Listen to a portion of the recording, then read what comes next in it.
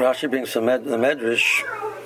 Pasuk says when the Klal Yisrael is about to go out to war, Yigash Kohen, and he says to them, Shema Yisrael. So Chazal Darshan, I feel ein mechem al schus Shema Yisrael. It's a Gemara in Saita. Even if they only have the schus of Shema Yisrael, they will be nitzel from the Milchama. So the war is between Klal Yisrael and the Umas Arlam, let's say, were represented by Esav Yadayim the Esav. Esav has a tremendous power to fight. Yadayim the Esav. So how does Klal Yisrael overcome that? He overcomes that with the Shema Yisrael. So what does that mean? Similarly, we find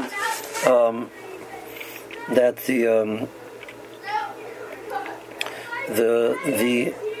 Gemara says also in Sefta Saita that a person who speaks between the tefillah l'tefillah, which means the tefillin shal yad and the tefillin shal rosh, is chayzer me'erchel melchama. He has to go back from erchel melchama. So it seems to be a very minimal issue. A person says something that's supposed to be mafsik, but the halacha of the bracha of l'haniach tefillin applies both to the shal yad and to the shal rosh. According to the minhag of we follow the way the Ashkenazim do the bracha. So you make a bracha on the shal yad l'haniach tefillin, and you make another bracha on the shal rosh. It's not to replace the bracha; it's to add to the bracha. So in the shal rosh, really, you're making two brachas. And if you can't speak in between, if you speak in between, the bracha of the Haniach Tefillin can't go onto the Shal Rosh also. Okay, so you make a bracha on your Shal Rosh, you make a bracha on the Haniach Tefillin. The lach is actually, if you do it, you have to make you make two brachas on the Shal Rosh, Minhag Ashkenazi. So before he puts on the Shal Rosh, he makes another bracha of the Haniach Tefillin and the bracha of Al Mitzvah Tefillin, and he puts on the Shal Rosh. I'm not saying it's a good thing, but that's so. Chazal saying that the point of Chazal that's such a minimal avera, but even such minimal averas will send the person back. Why did they pick that avera? The Medrash says that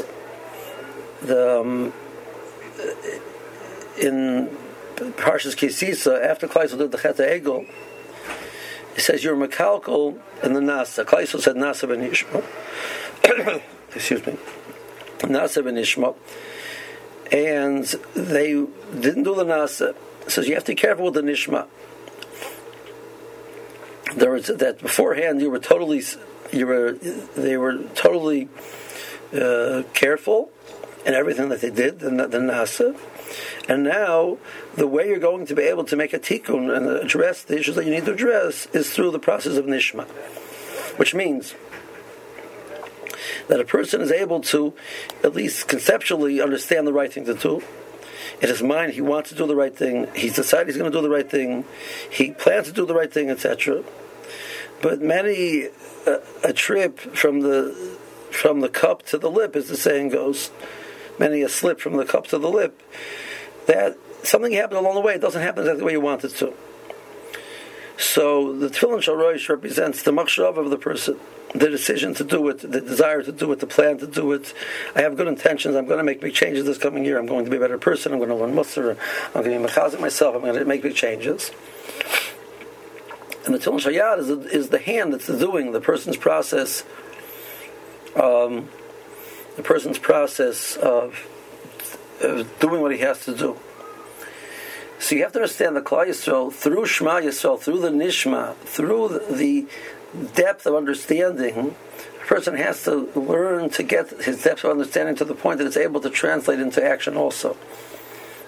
Schar mitzvah keneged schar, schar aver keneged hefseda, schar mitzvah keneged hefseda, hefsed aver keneged schara.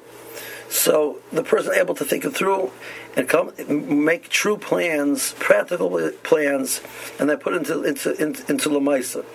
So through your nishma, through your chizik and Torah, through your chizik and tefillah, through your chizik in Musar, through the chizik, and really contemplating the right and the wrong, truly contemplating where your issues are and how to address them, you'll be able to do a nasa also. That is the source of tikkun now, as opposed to once upon a time where the nasa, Klal Yisrael's goof, was so naturally inclined it would do it automatically. Before the Chet HaEgel, that's not going to work with it anymore. So if you speak between the two tefillas, and you break that the flow of connection between the Shalosh and the Shalyad, so you can't go out to war, because Klal Yisrael's schus to go out to war is that we were able to use our karach of understanding to translate it into the proper action. That's what will give us a schus over the Yadayim of the Esav, the ability to translate it into Lamaisa. So the Shema, that is our vehicle for Tikkun. So Shema Yisrael is Klal Yisrael understands the right and the wrong, truly understands it. That's our nishma now, and that will be translated into Lamaisa. But a person who speaks between tefillah and tefillah, he breaks that flow of the thought process from one to the other. He can't go out to war because he won't be able to overcome Yadayim and the Esav. This is the Sfas Emes and Year Tov Resh Nun Aleph.